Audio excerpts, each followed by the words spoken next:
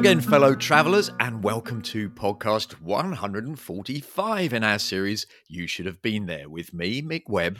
And me, Simon Calder. And this week we have a very special guest, a traveller and YouTuber who shares his worldly experiences with a huge number of followers, 3 million of them every month, which I think might be as many as us, Mick, or possibly even more. I'm talking about the host of Walter's World, Mark Walters. And welcome to You Should Have Been There, Mark. And where in the world are you talking to us from?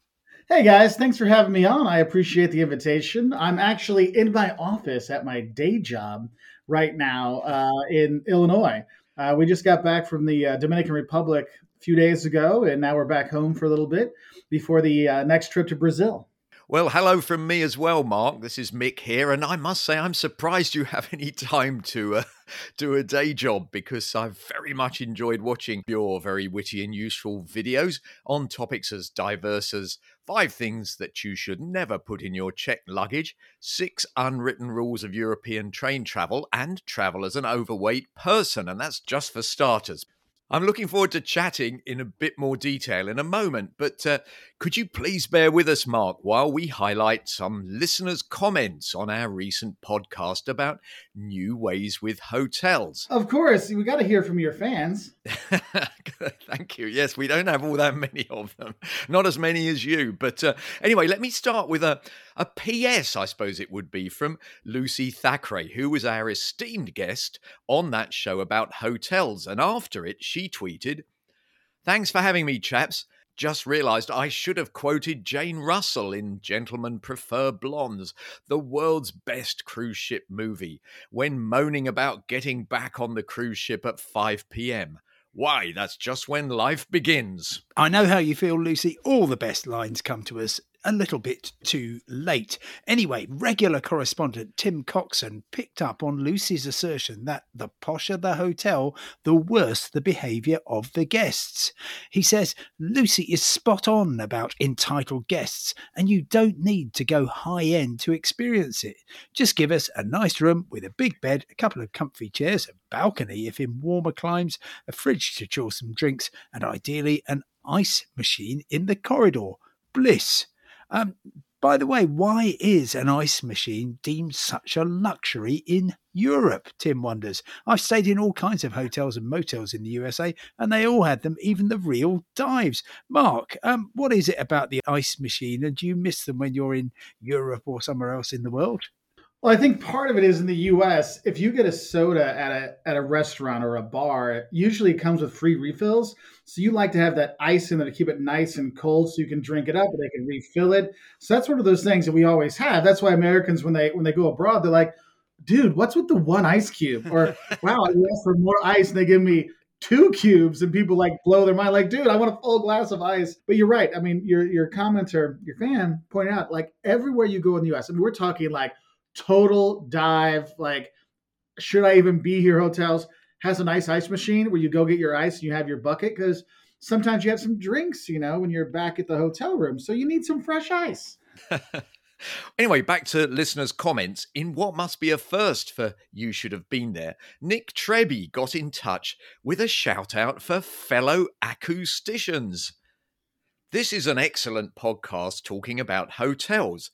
Acoustics gets an early mention. Us acousticians spend a lot of time trying to get that right. Now, I must say, Nick, I've stayed in plenty of hotels that would have benefited from your professional services. But we also had this back to basics tweet from a certain Simon Calder. Simon, tweeting to your own podcast, is that allowed?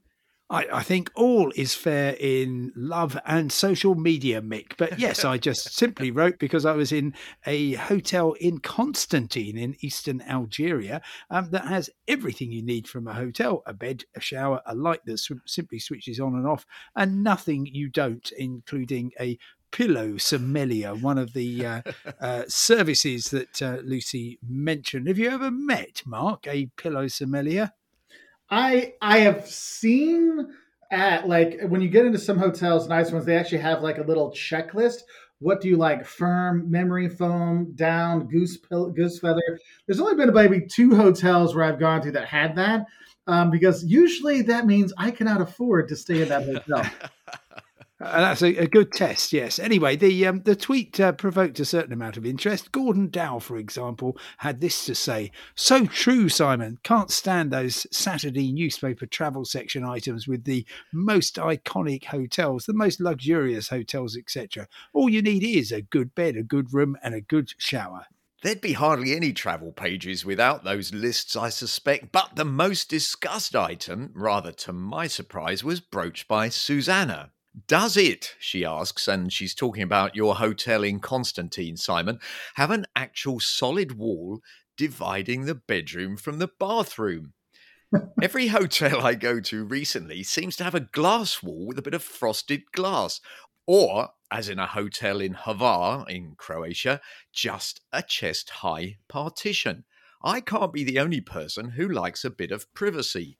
And Ducatista tweeted, "Admittedly, the last hotel I was in was a few years ago, but I've been to a good few in my time and I've never encountered anything like you describe." But another friend of You Should Have Been There, Rebecca Halpern, responded, "Unfortunately, I've seen quite a few bathrooms with glass partitions when browsing hotels. It's one of the things I check, so I can be sure not to book them."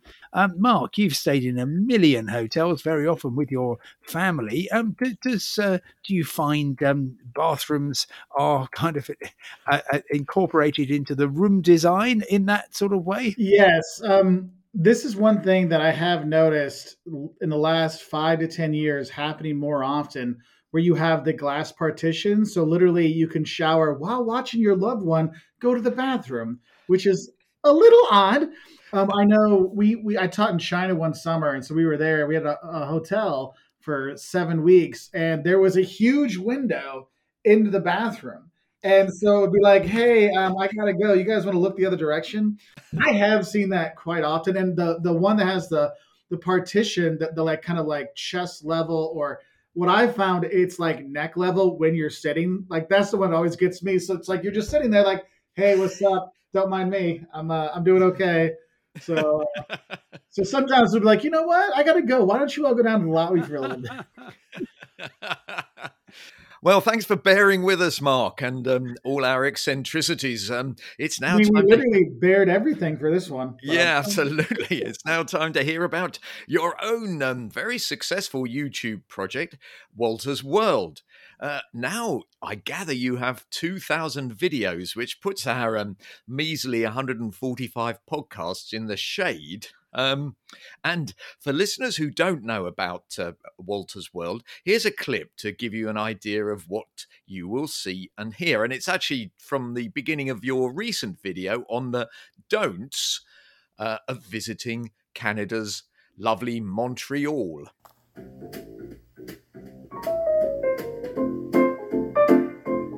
Hey there, fellow travelers. Mark here with Walter's World, and today we're in the beautiful city of Montreal. And today what we have for you are the don'ts of visiting Montreal. And you know, in these videos, a lot of our don'ts are more do's, but I really want to start off with a true don't when you come here in Montreal. And that is, anytime you're going into a restaurant or you're going into a store, don't just start blaring in English. Look, this is the French-speaking part of Canada. We're in Quebec, we're in Montreal. They speak French here, so you should try to speak a little French. Now, having said that, don't worry if you don't speak French, because everyone here pretty much speaks English. When you're in Montreal, they speak English just fine, and they'll understand you just fine. But it's kind of rude just to start blaring in English, so make sure you use your bonjour, which is good day, or bonsoir, which is good evening, or merci at the end of your meal, which is thank you, or maybe a s'il vous plaît, which is please. A few words like that go a long way to ingratiate yourself with the locals when you're here. So, Mark, fantastic stuff there. Tell us how, when, and why you started on this amazing social media journey. So it actually started back in about 2007. I started making like YouTube videos, but where Walter's World really started, we actually started like the loves and hates and the don'ts, and Walter's World came about was in 2009. And our honest travel video stuff really came about because in 2008, actually, I was in Italy. and I bought a guidebook at the airport in Venice, and the guidebook made every town sound fantastic. Like, oh my god, I have to go here, I have to go here, I have to go here. And so I was doing my PhD at the time, so I had like it was between semesters, so I had a little bit of break. I was going to go visit my friends in northern Italy, and so I get the book at the Venice airport. I'm like, oh, this is going to be great. So I'm reading through like on the train to go see my friends, and I'm like, oh, this town sounds great. It's the first one in here. It's not in alphabetical order. It's just the first one they have listed. I show my friends whose families have lived in that region for, I don't know, 500, 600 years. And my friends go, wow, that place sounds amazing. I've never been there. I've never even really heard of it. I'm like, that should have been a red flag right there. The people that have lived there for hundreds of years, like, never heard of it. And the guidebook is like, oh, yeah, it's got this great museum. The Palazzo's amazing. The square in the center with a market there really, takes you back to old world Europe, blah, blah, the over the top crap that they sometimes give you. But this at the time, I mean, I didn't really know, but I read this. I'm like, wow, this sounds great. My friends tell me, hey, look, if this is good, we'll go with you this weekend as well, but go check it out. And so I go. The museum has really nothing spectacular and nothing really amazing in there. The Palazzo is getting rebuilt. And the best was the market square that takes you back to historic Europe was a parking lot. And I remember it was like, oh, come on. And what really upset me, because I mean, I had time off, so I was in my late 20s and I had time off, to go and do these things. But I was thinking of my friends back in the US, and US, we get no vacation the first like 5 to 10 years you work. Okay. So I'm thinking of my friends, they get one chance to go to Europe, maybe something in their life, because it's not a cheap trip from the US. And I'm thinking, wow, if you would have read this guidebook, you would have stayed maybe 2 nights in this city. And that's 20% of your once in a lifetime vacations in this dump town that has nothing really to see. It's not worth going to. And I still remember thinking how upset I was that I'm like, you know what? I bet this person like got some nice payment, or maybe a free meal or a free beer to say something like way too nice about a place. And I just was like, that's not right. People need honest advice. And so from that moment on, I said, look, everything we do, we're going to be fully honest, transparent with people, tell them the good and the bad, so then people can make a better decision on where they go. So then, therefore, they're better prepared. Because I've seen people get upset because in Portugal, you have to pay for the bread. And they're like, that ruins their vacation. I'm like, dude, it's bread. But the thing is, if you know some of those things before you go, it almost makes you feel better about it. Like, oh, I know that trick. I know what's going to happen here. We don't want to pay for that, so don't eat it. People feel more prepared. And so that's what we really try to do, is just give people the skills so they can travel on their own, not get ripped off, but they're really prepared for it. And it really came down to just being really disappointed in that guidebook. And I see that now with Instagram, TikTok, YouTube. I'll see people that it's a sponsored thing. I'm like, okay, it's sponsored. I understand you got to pay, you got to pay the bills. But when they go over the top, I mean, I always talk about this one YouTube couple. They went on this trip to Mexico, and they, in 3 videos out of like, in 3 weeks, they were like, this is my favorite place in Mexico. I'm like, why are you saying that? Like, oh, well, they paid us and we had to say it. I'm like, so wait, so was it? Well, no. I'm like, so I can't trust anything you say. And so that's why I was like, look, we are going to be honest. So no matter if you watch a video on, the unwritten rules of train travel, the don'ts of going to Charleston, South Carolina, culture shocks when you go to Brazil, that we're going to give you what you need to know, and it's not going to be influenced by other stuff. So that's where it really came out. Because I guess I just got such a passionate feeling for not letting people, get the wrong idea about places they're going to go. You should know so you can enjoy it more. No, I absolutely take the point. And I noticed that I think it's probably the most watched of your what not to do in traveling is the don'ts of traveling in the United States, which has attracted 5.4 million views, and I've made it 5.4 million and one. Thank you, my friend. I appreciate that, Nick. I thoroughly enjoyed it, and it's very practical advice. And one of the things was, don't touch the Americans. Now that had never occurred to me before. Oh yeah, no. In the U.S., it's very much we have our little bubble. This is pre-pandemic, post-pandemic. It doesn't matter. I mean, there's the bubble, and in the U.S., people don't really get up close and personal unless it's like your family members or you're really really good friends. And even then, people are like, "Yo, dude, step back."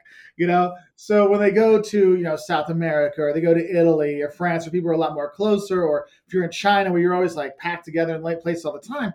The Americans tend to have a little bit of a like claustrophobia feel. And so I've had friends come to visit from different places around the world. They come to the U.S. and they're like right up next to you. I'm like, it doesn't bother me, but I'm like, you might not want to do that with my friends because they that's not a normal thing here in the U.S. So that's why I thought it was a very important one to bring up very early in the video. That is so interesting, Mark. It is simply one of those cultural things I had never thought about or noticed, but I will be very conscious when I venture across to the US, which I'm going to do very soon, actually, to a place called Louisville, Kentucky, which isn't a million miles away from your place in central Illinois. Anything you can tell me about that? I've not found your guide to it online. Oh, so we do have a Don'ts of Visiting Louisville video. So just look up the Don'ts of Louisville, Wolters World, and also on our Wolters World Eats channel, we have what to eat when you go to Louisville as well.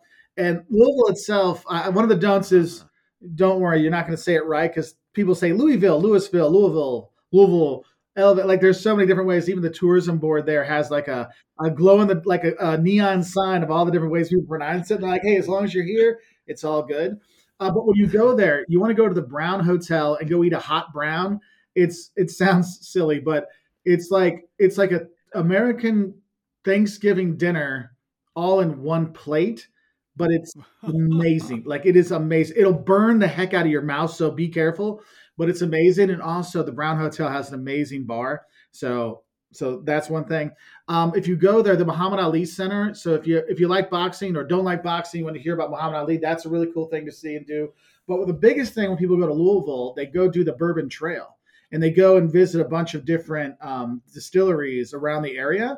And yes, you probably don't want to drive on that one, but you can get tools that'll take you, or find a friend that's going to be your designated driver. Because I went there last year with a friend of mine. We had a great time. So I love the way you say Louisville. I'm going to try and practice that one for when I go there. Oh, no, they'll hear your accent. They'll be like, oh, no, you just say that when you want. And they'll be like, it's so cute. Say it again. Say it again.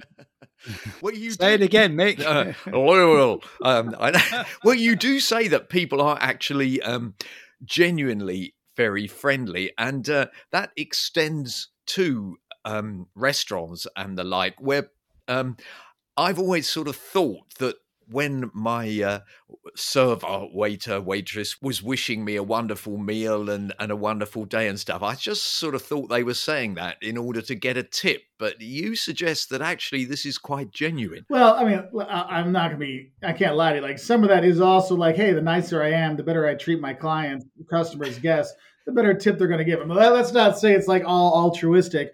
But no, in the U.S., that's one thing. It's like Americans are actually very nice people. Like I did a video on like the friendliest people I've seen around the world and the least friendly. And like I didn't bring up Americans because I'm from the U.S., so I thought that would be like, like let's take outside where I'm from. But honestly, you come to the U.S., people in general are really excited, especially if they're like, oh, where are you from?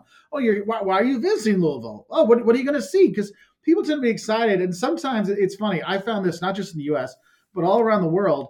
People that live in a city are the worst tour guides and don't know what to see and do when you're there. So you have to do your research before you go, because they go and like, oh, what did you see? Oh, that sounds cool. And I can't tell you how many times I've gone to places and met people like, oh, that's cool. I should do that. I'm like, yeah, you probably should. Can I just pick up on the server and the tipping and so on? You make the point very clearly. Don't think that the sticker price, the ticket price, is the end price. That is most definitely the case for meals, because sales tax is going to be added, and then you have to tip something far bigger than you would ever contemplate in the UK. 18% minimum these days, 20% if you just want to be normal. Is that well, it right? Depends where you're going. If you're in a bigger city, they usually say 20%. If you're in a smaller town, it's 15 to 20%. Like 15% is like the minimum. And no one's going to force you to do that. And this is one thing, is I have a lot of videos on tipping around the world, and those videos get the most like mean comments. I will never tip. They should pay their people more. Down with the system. This is wrong. I'm like, it may be wrong, but you have to understand those waiters are making like $1.50 an hour, and they make way more money because of tips. And that's why some of them do become waiters, because you make more money off of tips than if you had an hourly wage. So for them, it's to their advantage to give you a good experience, make sure everything's going well, making sure that you always have that free refill of Coca-Cola right there for you. So that's one of those things.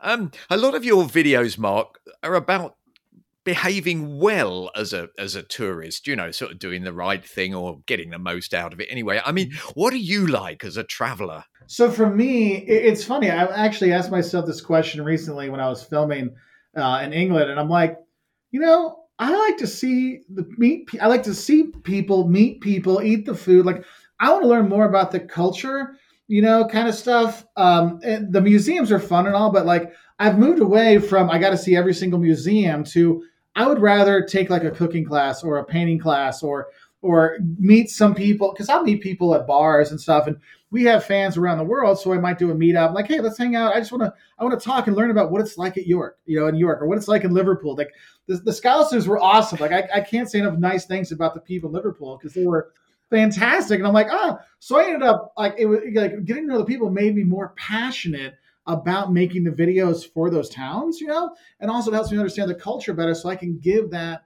to travelers that are going to go there so they understand. Because, Liverpudlians get this like kind of bad rap, but no, the Scousers are awesome. The Liverpudlians are great. When you go there, like you'll see how proud they are of their city and they want you to enjoy it.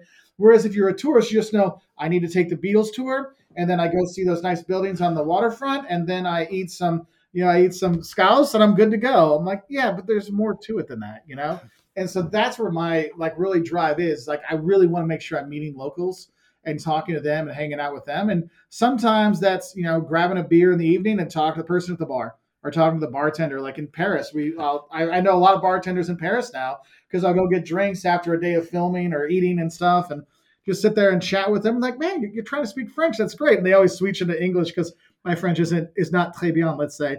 And they're like, let's move over. That's really cool. And I can't tell you how many free drinks I've got over the years just by trying to speak the local language. Oh my goodness. Well, you've been, Mark, to, I believe, over 70 countries. What's your favourite? Is there anywhere that you really want to go to? And I guess you must also have a short list of places that you wouldn't go to at the moment. Yeah, so one thing, I will never go to a war zone. I will never fly over a war zone. I have a family. I do not want to take any chances. I mean, we take enough chances when we travel. I mean, life is life, but I'm not going to take overtly things like, people are like, are you going to go to North Korea? No, I'm not going to go to North Korea. Are you going to go to Ukraine right now? No, I'm not going to go to Ukraine right now. Like, I have an 11-year-old kid. I'm not going to take a chance on those kind of things. So that's where I leave out when it's like extreme safety stuff. But the thing is, sometimes if you just listen online, like Brazil is supposedly so horrible and so dangerous, we go to Brazil all the time. Nicaragua, it's so bad. We had a great time in Nicaragua. El Salvador, yeah, they're walking around with machine guns, but they're not there for you. They're for other people, so usually you're fine. So, like, for us, it's about balancing those risk kind of things. But when it's an overtly, like, not safe thing, then I do avoid it. In terms of places I really enjoy going to, I always tell people I love going to Brazil, but it's because I speak Portuguese. If you speak Portuguese in Brazil, it is an incredible experience. If you don't speak Portuguese, it's a really nice place to visit. Because I always like the culture kind of stuff and the people side. But honestly, pretty much everywhere we've gone, I'd go back to. Like, we love going to Rwanda. That's when my wife and my oldest son fight over who's going to go back first, Why is that? Can I ask? The people of Rwanda were incredible. And, most people, when you go there, like, we only know about the genocide from like 27, 28 years ago. And I remember when we went there, the first time we went there was in 2019. And I was just trying to find information on Rwanda. There was nothing. It was all genocide, don't go. There's gorillas in the mist. And I'm like, we need to make videos just to like help people know that it exists and what's there. And so when we went, it was an incredible experience because they have all these genocide memorials and they do not hold things back. Like, it will tell you the story of this little kid and it'll tell you exactly how they died. But it's incredibly moving. Like, if you're under 15, you can't go into some of these things. And for good reason. But when you're there, you see how the reconciliation, how it is, and now how the people have come together. And like, you're like, man, every country there's differences. US, there's political differences, a lot of this, but you're like, they were killing each other. And they have overcome that to make their country a better place. Like, if they can do that, we can overcome our political differences and our issues, So that was one thing that really like opened my eyes. But the people were so friendly, and there's so few tourists that go there. Like, we were going around, and people would be like, "Oh my God, there's tourists," and you're not just going to the gorillas, because literally people would fly in Kigali and then fly to where the gorillas were, see that, then fly back to the airport and leave. They would never explore the country. So people were like, oh my God, there's tourists there. And then when they'd see our kids, they would lose their minds. Like they would pull out all the kids from the school, just see us and our kids. So our boys got to play soccer or football with local kids in like all these different villages and stuff. It was just like a really cool experience. And I'm telling you, if you're looking for really good soccer players, man, guys, go to Rwanda. There's some really good kids there. Get them in the system, and they'll you have some good players, man. Well, we need some at my team, Crystal Palace. Anyway, we won't go on about that. But I hear you. Mark, you've I'm not going to call you a tourist, not at all, but certainly a traveller, and you must have really kind of been noticing all the changes that are happening in travel and the travel business. And what do you think is actually going to happen beyond 2023 now that fingers crossed, everything that the pandemic is now more or less over, and let's hope that the war in Ukraine does get settled and in a good way. And what do you think? What do you think the future of travel and tourism is likely to be? So I think the crazy problems we had last summer with the airports, we're going to have that again this summer. Though airlines have made more flights, I don't know if enough airports have hired enough staff to handle it. So you're going to have some of those hiccups. So, I mean, like I tell my American friends, get your Europe trip out of the way in May and June, because July, that's when Europe goes on vacation too. It's going to start having a lot more problems. So, I mean, in the short term, I see a lot more the revenge travel getting back out. But what we're going to see is last year you saw people going back out to travel again after 2 years of not traveling. They were hitting those big main sites, the Londons, the Paris, the Romes. You're going to Amalfi Coast was insane. Now this year, I think you're going to see people starting to spread out again to go to some of the secondary destinations. You're going to see more of that. I don't know if you're going to see as much. I mean, the RV and van life kind of stuff is kind of not gone its way, but the big wave is over for that. So people are going to start going back into normal, like we used to consider normal vacation kind of stuff, where you have hotels. I think the blowback on the Airbnbs and the VRBOs and the apartment rentals, with all the exorbitant fees, the hidden cameras that pop up places, the crazy stuff you have to do before you leave, that has really turned a lot of people off.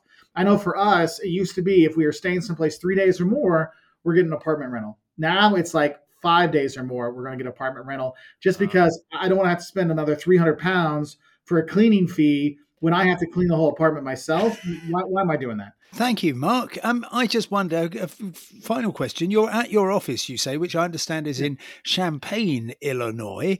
First of all, do they know you at your office? Because it seems that you're on the road the whole time. And secondly, is Champaign, Illinois, one of those places where if you looked up in your guidebook when you started all this, it would have said this is one of the greatest places on earth? And is it? So every single tourism board makes every single city sound fantastic. I would not have Champaign in my top 5 things to do in Illinois list. I won't lie to you about that. But for the university is fantastic. Like I can't argue with the university I work at. Some of the top students in the country. We're like the number 5 or 6 public business school in the United States. My friends in my friends in my office, yes, they do know me. But since the pandemic, a lot of things went online, so not everyone's back in the office yet. So not everybody has missed me as much as I think they would. Well, Mark, it's been terrific to talk to you. And listen, everybody, if you want to track down what Mark is up to, it's very easy. Just go to waltersworld.com. The tricky thing here is that it's WOLTERS world.com. Walters with an O.com, and you will find plenty of honest travel advice. And of course, we'd be delighted to hear your travel advice too. You can tweet us at YouShouldHaveBT, or you can go to anchor.fm/YouShouldHaveBeenThere and leave us an audio message. But for now, from me, Simon Calder. And me, Mick Webb, goodbye. Goodbye. So thanks for having me on, Simon and Mick. I really appreciate it. It's been fun talking to you. And yeah, if everyone wants to find us, they can also find us on all the social medias at Walters World as well.